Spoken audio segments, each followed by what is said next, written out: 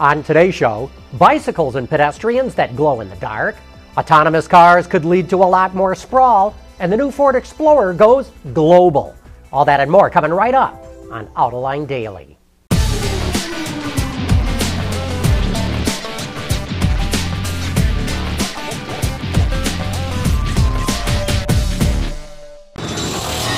This is Autoline Daily for June 8th of 2015.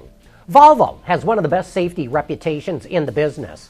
And while it has pioneered all kinds of safety systems on cars, its latest innovation applies to bicycles and pedestrians. It's offering a spray paint, what it calls life paint, that can be sprayed on clothing or objects. While it's invisible in daylight, it shows up super bright in the glare of automotive headlights. And it will wash off. It does not stain or discolor anything. It lasts about a week. Volvo says it can be applied to just about anything: bikes, helmets, jackets, shoes, and even dogs.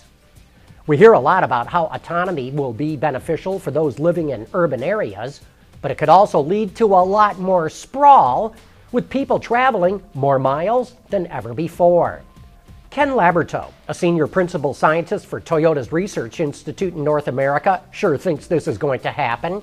He tells Autoline, the people with the longest commutes, the people who spend the most time on highways, they're going to be the first adopters, and they're going to be the ones that will see faster transportation turn into a lower mortgage payment. And you know, it's true, the farther out you live, the cheaper home prices are. And if you want to learn more about connected vehicles, be sure to check out our coverage of the TU Automotive Conference. Look for our interviews on our website or our YouTube channel. And speaking of connected and autonomous cars, two bipartisan bills in the U.S. House and Senate have been introduced to start building up the necessary infrastructure. The Senate bill would allow states to start using current federal funding that is aimed at improving vehicle highway safety. V2I, or Vehicle to Infrastructure Communication, is a critical component of connected car technology. Some safety advocates believe that connected car technology could ultimately lead to a drastic reduction in traffic accidents and also relieve traffic congestion. And we'll be back with more right after this. Autoline Daily is brought to you by Borg Warner, Feel Good About Driving, Bridgestone Tires, Your Journey, Our Passion, Dow Automotive Systems, Breakthrough Technologies for Lightweight Vehicles, and by Hyundai. Learn more at Hyundai.com. As we reported earlier in the month, May sales were strong in the U.S., and it looks like the momentum will continue this month as well. Last month's SAAR, or Seasonally Adjusted Annual Rate, hit 17.7 million units, and Ward's forecast that it could pass 17 million again in June. That would be the first back-to-back 17 million SAARs since 2004. Despite the big sales gains in May, inventory levels declined a little over 2%. And by the end of June, they could be higher than last year, which indicates that we could see another strong month in June. GM's current VP of Design in China, Brian Nesbitt, just got a new role within the company. He's taking over as Executive Director for Global Buick and Global Architectures. Nesbitt became famous for designing the Chrysler PT Cruiser, which created something of a sensation when it first came out, and has been involved in a lot of GM's design successes.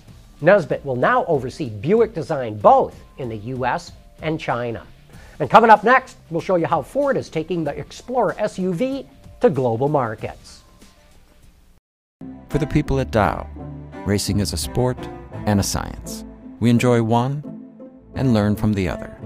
But like most competitive people, we like winning at both. This is the human element at work. Dow. The Explorer is Ford's top exported vehicle from the United States. On last week's Autoline After Hours, we were joined by the chief engineer of that vehicle, Arie Groeneveld. In the following clip, he talks about the global reach of that SUV. We take into consideration unique customer requirements as well as unique government regulations, right? So we homologate the vehicles to meet the individual market requirements. But we have assembly plants not only in Chicago, but we have assembly plants in Venezuela. We have an assembly plant in Elburga, Russia. So each of those markets may have different conditions. In fact, I'll go back to, say, Russia. So there's a long stretch of their season where the roads are very wet, and they don't really use salt, they use dirt. So for months on end, the vehicles are covered in a thin layer of mud. Good thing you have those washers on. So that's exactly right. So that was part of our rationale for saying, hey, that specific market needs something very specific for the rear camera because it was constantly covered in mud. They loved it when we came out with a concept. There's a lot of great information about the new Explorer in that show, and of course you can always watch it on our website or our YouTube channel. And we've got another great Out of Line After Hours coming up this Thursday. Our special guest is Al Oppenheiser, the chief engineer on the Chevrolet Camaro. And here's your chance to get the inside story of how they completely redesigned Chevy's iconic pony car. But anyway, that wraps up today's report. Thanks for watching. We'll be right back here again tomorrow.